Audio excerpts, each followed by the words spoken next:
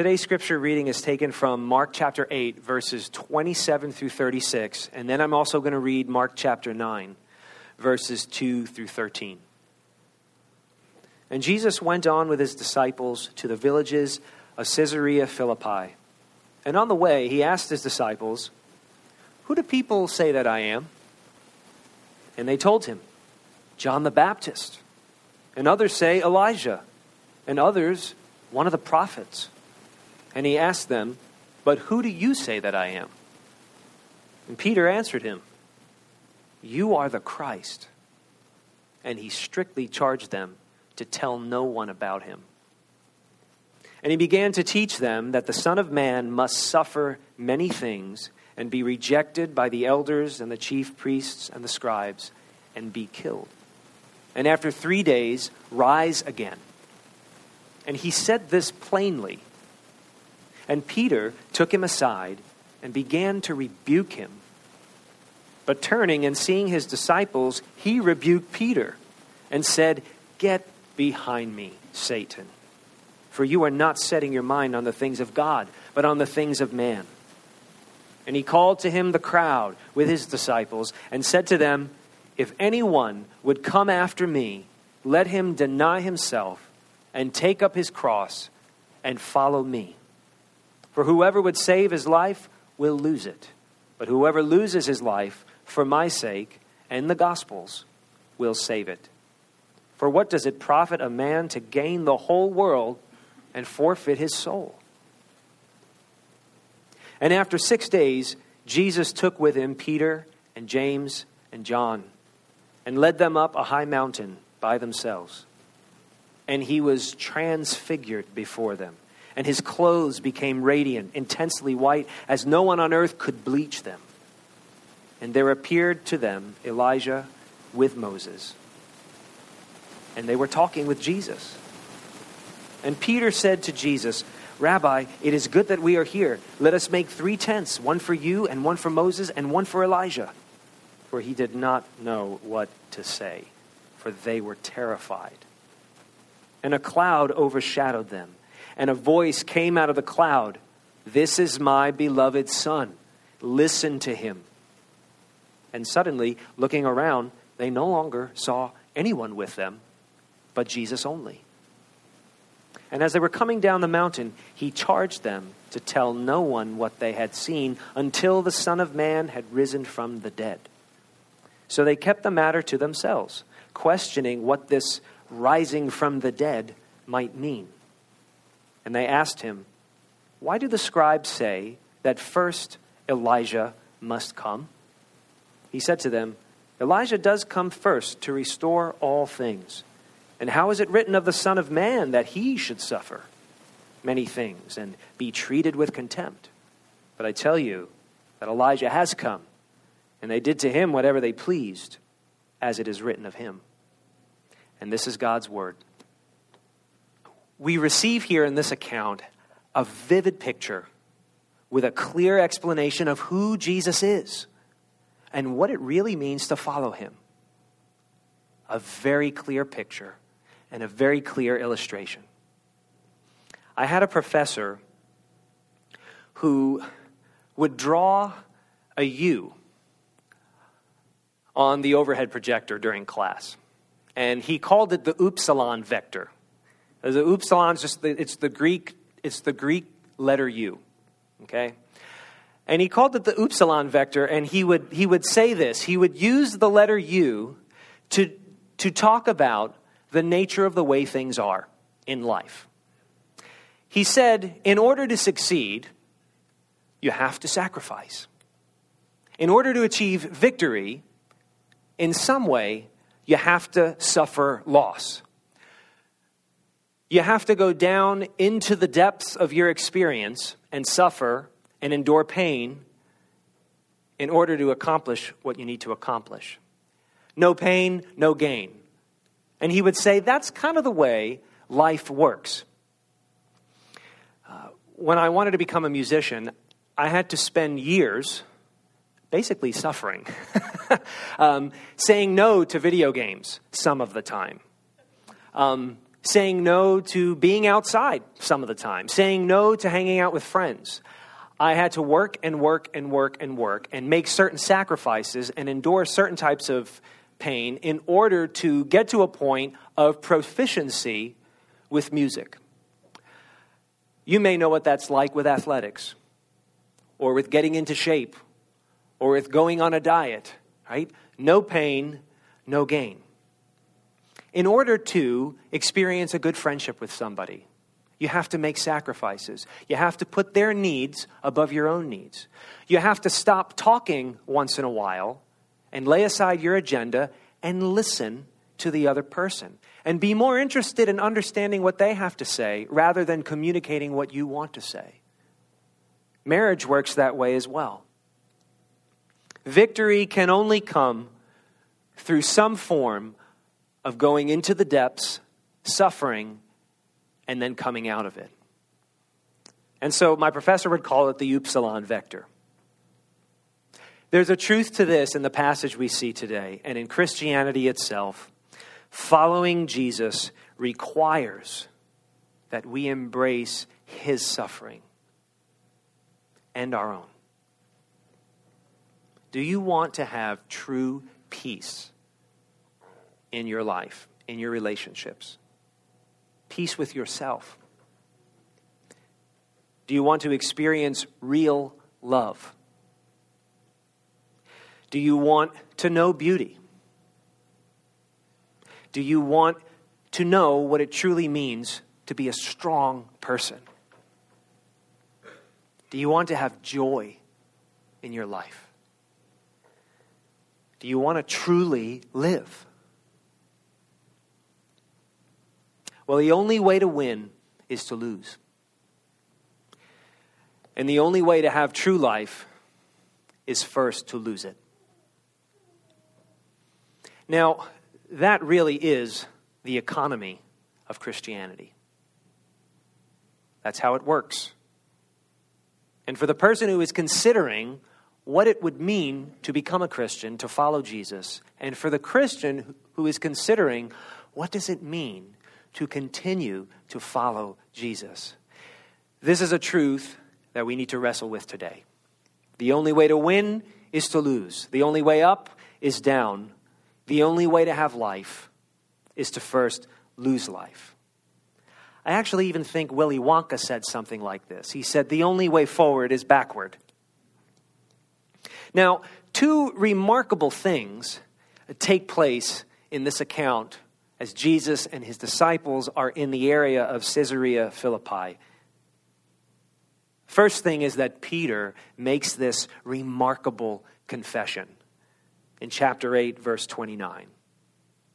Jesus says to his disciples, look, who do you think I am? Everybody has their opinion. The word's gotten out. Herod knows about me. The Romans know about me. People have heard about me. What do you guys think? Who do you think I am? Never mind the rumors. What do you have to say? You know me the most. And Peter says, you are the Christ. And what Peter meant by that word Christ was, you are the anointed one. You are the descendant of King David, the Messiah, who is to come to restore Israel and to restore all things. You're what Israel has prayed for and hoped for centuries. You are the Christ. Now, this statement is the first of two pillar statements that hold up the entire story of Mark's gospel. The second statement is going to be made much later on in the story by a Gentile. But the first statement, the first declaration of Jesus' true identity is made by Peter. You are the Christ. Now, finally, the disciples seem to begin to understand who Jesus of Nazareth really is. He's not just a prophet. He's not just a teacher. He's not just a miracle worker. He is the promised Christ, God's Messiah. And something else remarkable takes place in this passage, the transfiguration, which if you were to translate the Greek word, it simply means to change form. So Jesus has a literal form change. And for a brief moment, these three disciples, for whatever reason, the disciples that Jesus drew to himself more than the others, these three, Peter and James and John, for a brief moment, these three see the veil of Jesus' humanity lifted. And for an amazing moment, they see Jesus in some form of his pure, true, eternal glory and majesty. The glory that he had with God the Father and God the Spirit before the universe existed. And before he became a human being, conceived in the woman Mary. This is Jesus as he truly is. And for a moment they get a glimpse of it, and they were terrified by what they saw. And they also see two people show up. Moses and Elijah show up, and they're there hanging out with Jesus. Now this is significant. Why Moses and Elijah? Why not Abraham? And why not David? Well, Moses was the great Old Testament prophet who gave Israel the law. And Moses said to the Israelites, God's going to send you another prophet, and you need to listen to him when he comes. Now, Elijah was the quintessential Old Testament miracle worker. Elijah is the main dude. Elijah is if there was a dictionary for the Jews and you looked up the word prophet, you would see Elijah's picture there. The Jews just loved Elijah, and the Jews knew that an Elijah-like prophet would have to first come to prepare the way for the Messiah. And we understand that to be John the Baptist, Jesus' cousin. So it's very significant that appearing next to Jesus in this amazing, amazing incident are Moses and Elijah.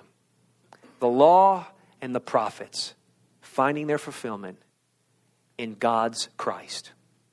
And they were terrified by the majesty and the glory that they saw in this carpenter that they had been following around for quite a while now. So Peter, in his delirium, makes a suggestion. Hey, Lord, maybe we should set up some tents. A tent for you, a tent for Moses, and a tent for Elijah. Now, he wasn't totally out of his mind. This makes sense. He's not saying let's go camping. Think about it. Who dwelt in a tent with the Israelites when they wandered around in the wilderness in ancient times?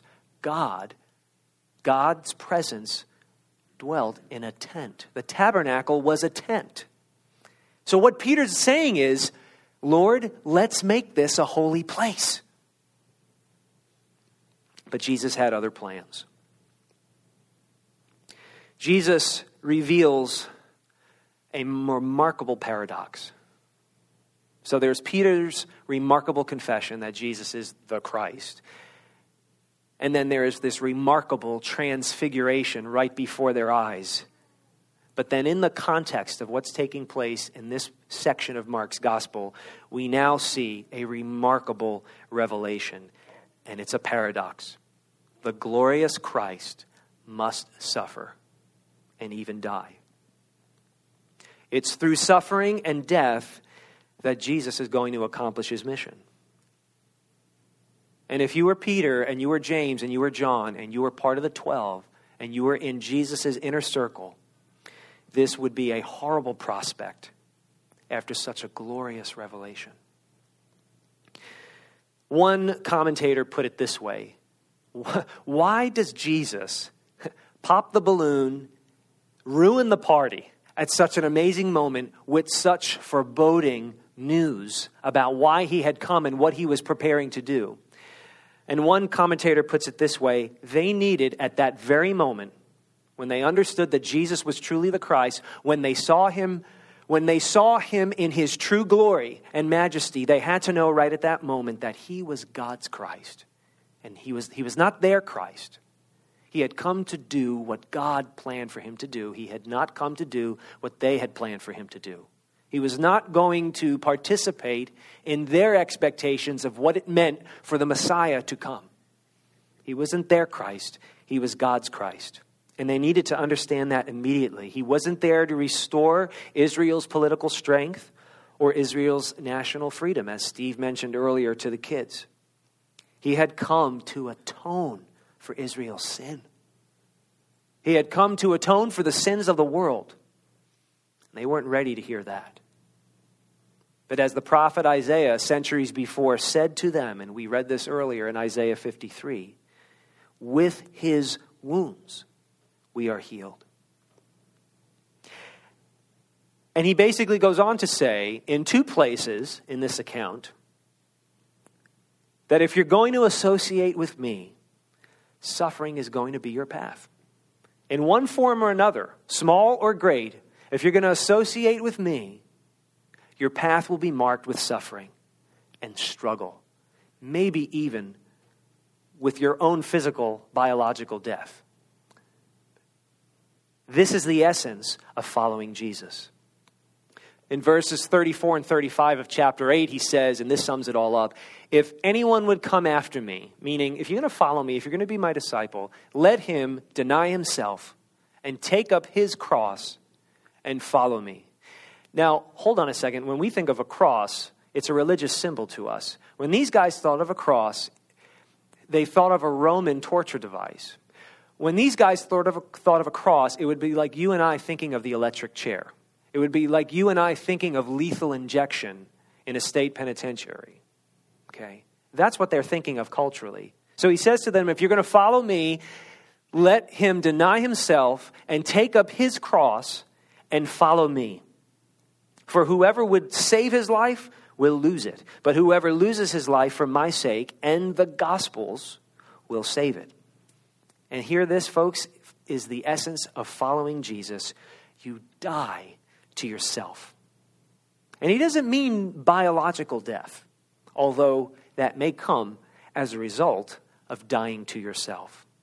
What he means by dying to yourself, what he means by taking up your cross, right, by considering yourself a dead man walking in this life, he means dying to life as you know it. Dying to your comfort. Dying to your agenda. Dying to your expectations of what the world is and what your life should look like. And so he rebukes Peter. Now, if you want proof that the Bible wasn't written by people who wanted themselves to look good, Peter's situation here is a great example. The ancients would embellish their histories to make themselves look better than they really were. When you read the Bible was written by church leaders who were self-deprecating. Right? Peter does not look like a hero. Right? Scholars have some belief that Mark's gospel is really Peter's gospel, that Mark wrote this gospel under the guidance and discipleship of Peter himself in Rome. Okay? Peter doesn't look like a hero here. Now, Peter first rebukes Jesus for basically talking such nonsense. And Matthew's gospel records the same incident, but adds some more detail that Mark leaves out. In Matthew's gospel, you hear Peter say, "Far be it from you, Lord, this shall never happen to you." Lord, what are you talking about?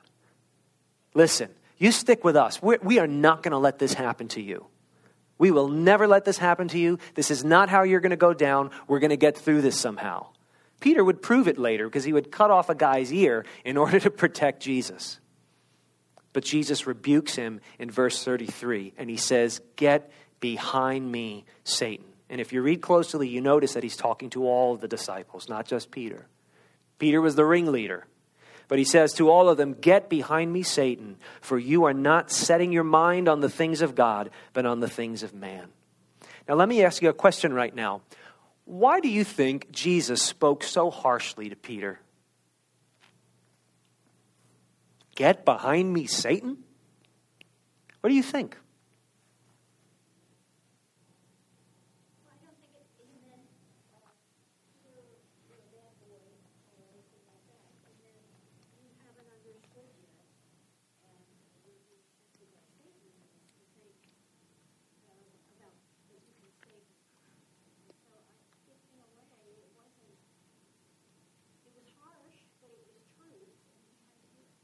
It was harsh, but it was truth, and he had to hear it. Okay. Somebody else, yeah. Like, one of the things that Satan tempted Jesus with was like almost like saving people without having to die. So it's almost like a similar idea. So this could have been almost like another temptation for Christ. Like, you know, you might fight this, you don't have to die. It's like, even by that idea of not having to die. So you're remembering the temptation of Jesus in the wilderness after his initial baptism, when Satan came to him and tempted him in many ways to basically accomplish his mission without having to suffer, without having to humble himself. Right? And that's good. That's called, scholars call that biblical theology, which is it's the discipline of taking a theme and tracing it through the Bible. And that's what you're doing. That's biblical theology. Where have we seen this before? Oh, Satan once tempted Jesus to try and take the kingdom by force without having to suffer and go through hell, basically. Right? And Jesus said, no way. That's not how this is going to go. And so Peter doesn't know what he's doing.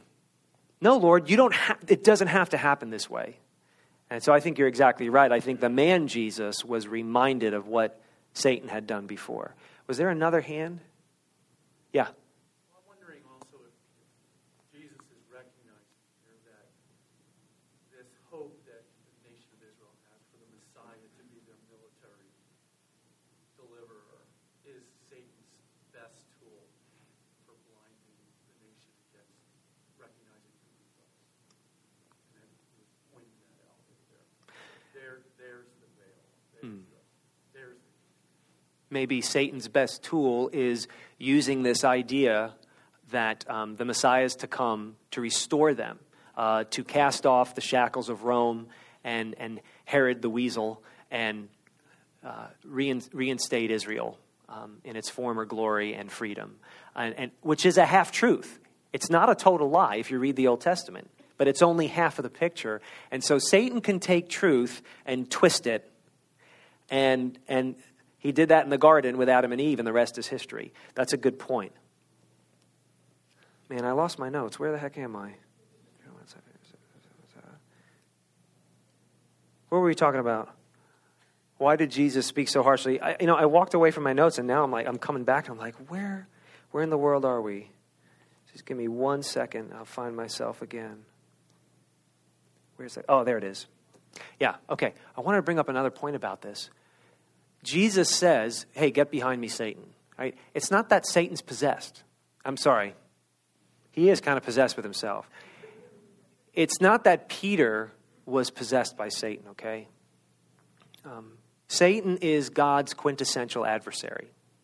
Actually, the word Satan means adversary. Okay? So Satan is God's adversary again and again. He is opposed to everything about God. He's opposed to who God is, to what God stands for, and to what God is doing in history and in the Bible. And so what we have here is Peter, even though Peter loved Jesus and even believed that he would give up his own life for Jesus, Peter makes a statement that is completely opposed to everything that Jesus stands for and everything that Jesus is going to do. And what the Bible explains is that Satan works very hard in the world, in history, in culture, in politics, in relationships, to help us, in a sense, to distract us from who God truly is and what is his mission. Right? And so Jesus hears Peter say something that is inherently opposed to who he is, what he stands for, and what he's going to do. And Jesus knows where it's coming from. It's coming from Satan, who works through the world and through culture and through our own sinful nature to basically change our expectations so that when we really hear what God's about, we want nothing to do with it. C.S. Lewis had some insight about this, and he wrote a book. It was a fantasy called The Screwtape Letters. And in the Screwtape Letters, there's this demon named Screwtape, and he has a nephew named Wormwood. And the book, The Screwtape Letters, it's a bunch of correspondences between this old demon and his nephew, Wormwood. And Wormwood is assigned to a human being who had just become a Christian. And hearing that, and the Christian is called the patient, okay? And Uncle Screwtape writes a letter to his nephew Wormwood about this patient, because he hears that the patient had just become a Christian. And this is what Uncle Screwtape says to Wormwood about how he can, even though this patient has just become a Christian, how he could try and mess things up for the patient. Work hard then on the disappointment or anticlimax which is certainly coming to the patient during his first few weeks as a churchman. The enemy, now when a demon says the enemy, he means God, okay? The enemy allows this disappointment to occur on the threshold of every human endeavor. It occurs when the boy who has been enchanted in the nursery by stories from the Odyssey buckles down to really learning Greek. It occurs when lovers have got married and begin the real task of learning to live together. In every department of life, it marks the transition from dreaming aspiration to laborious doing. And then the old demon goes on to explain to his nephew that the enemy, God's goal in all of this disappointment, is to create free, mature human beings who can stand on their own and trust him. And the great old demon goes on to say, and there lies our opportunity. But also remember, there lies our danger.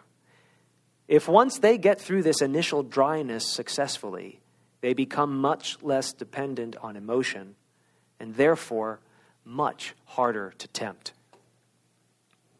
Somebody once told me that the further apart our expectations are from reality, the more frustrated we will be. The farther away your expectations about life and about yourself and about God are from reality as God knows it, the greater your frustration will be. And we can apply that to Peter and to the disciples. They had their expectation of the Messiah. Jesus lays down the reality of the Messiah. And what's left is confusion to the point where now Peter speaks in such a way as to completely oppose what his master is all about. And that's what Satan is all about. And that's what sin is all about. So I want you to consider this. Ask yourself, what am I afraid I will lose if I'm willing to trust Jesus? Really trust Jesus on his terms. What am I afraid of losing? Or ask yourself, what would I be ashamed of becoming if I truly trust Jesus? If I follow Jesus on his terms, what am I ashamed I will become?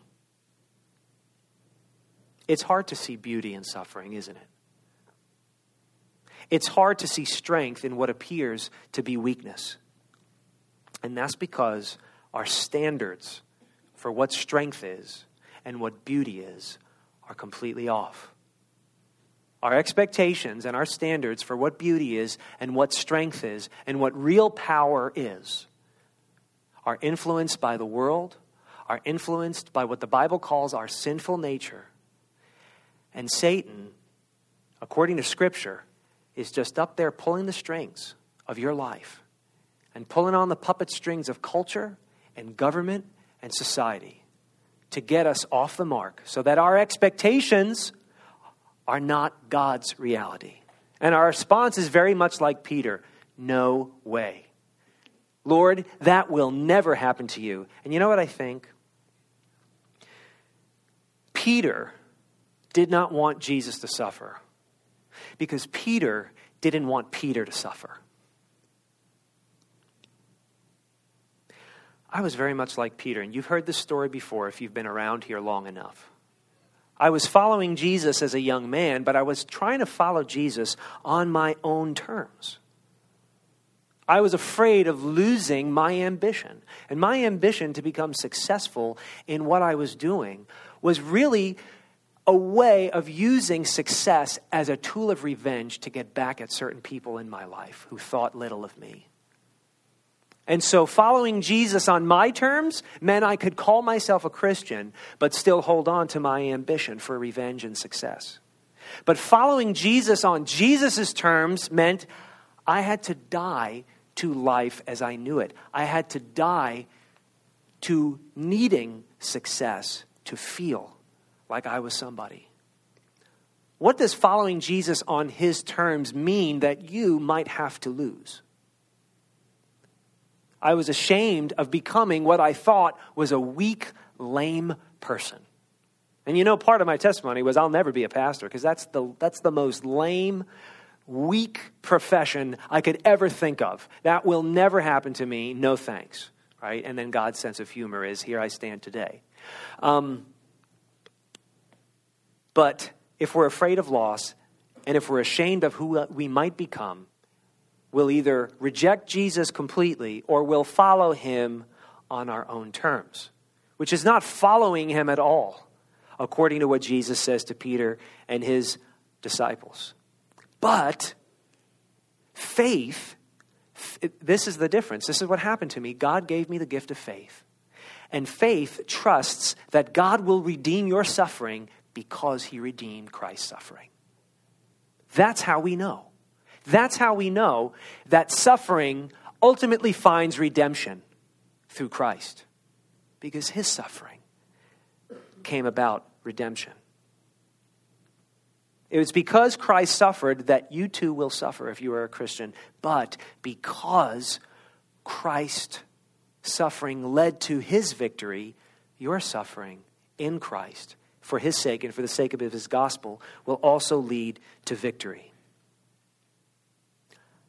I lost my ambition. And I lost many other things along the way. I lost my brother. I watched my brother die 8 years ago. And since then, I've had to battle cancer twice. And I've lost many other things, and you've lost many other things. But I will tell you this, with every loss that I have given up for Christ, I have become more alive. And I can promise you that I would not be here with you today doing what we're doing here in Westminster if I had not lost these things. It is because I lost these things and was willing to give them up that I'm here today. And I believe that some of you are here today because you have willingly lost things for the sake of Christ and for the sake of his gospel. And some of you are afraid to lose yourself to gain everything that God is promising you. The Apostle Paul, the Apostle Paul was an impressive guy. He was a jerk, but he was an impressive guy. And then he met Jesus, and this is what he said as a result of becoming a Christian. Whatever gain I had, I counted as loss for the sake of Christ. Indeed, I count everything as loss because of the surpassing worth of knowing Christ, Jesus, my Lord. For his sake, I have suffered the loss of all things and count them as rubbish, in order that I may gain Christ and be found in him, not having a righteousness of my own that comes from the law, but that which comes through faith in Christ, the righteousness from God that depends on faith. Let me pause in this reading for a second. This is why we are not willing to follow Christ on his terms. Because we are each left to our own devices as human beings trying to set up our own righteousness before God. And if you're trying to set up your own worth and your own righteousness before your Creator, you'll never listen to Jesus. Because his way is you have to trust in his righteousness and not in your own. And so Paul says he was able to get rid of his attempts to build up and establish his own righteousness before God. And faith is trusting in Jesus' righteousness. And that's what Peter was not yet willing to do. And so he said, no, Lord, you're not going to die. Because deep down, Peter was still trusting in his own righteousness. Paul would go on to say, he wants to be found in Christ, that I may know him and the power of his resurrection, and may share his sufferings, becoming like him in his death. There it is again. That by any means possible, I may attain the resurrection from the dead. Philippians chapter 3. Jack and Rosemary Miller were, among many things, they were missionaries. They since have gone on to be with Christ. But amongst many other things, Jack and Rosemary Miller were missionaries, and what they discovered on the mission field, and as a professor, Jack was a professor, and they were both authors. They were parents, and in their marriage, in all these different ways of life, they discovered that for the Christian, you either have to take risks of faith or you will rust. So they would say, in the Lord, you either risk or you rust. And I think we have to admit that while we may be good Americans, we are lousy Christians who are unwilling to suffer loss and shame for the sake of Jesus and his gospel. Unwilling to take risks of faith because of what we're afraid we will lose and a fear of what we may become and how people will view us and regard us if we die to ourselves. But Jack and Rosemary Miller would go on to say this: no one is out to rob you of anything worthwhile. The things that you are afraid of losing are not worth keeping in the end. Nobody can take anything away from you that God has for you. And so the Millers would go on to say, take risks. If you want to follow Jesus in faith, take risks. Don't just stand there. Go and die. Risk, and you'll never rust. And that's what it means to follow Jesus Christ. The only way to win is to lose. And the only way to have life, truly have life, is first to lose it. We sang a song earlier today, and in that song, in the first song, we sang these words: "This is amazing love that you would bear my cross." Okay? Now, Jesus says, if you're going to follow me, you got to take up your cross. Okay? Now, there are crosses that Jesus wants you to bear. There are burdens that for his sake, he's asking you to carry in this life. And through those burdens and through the suffering of those burdens, you will achieve in him the victory that he has planned for you to achieve. But there's one burden that he never intended you to carry because you can't. And it's the burden that he carried.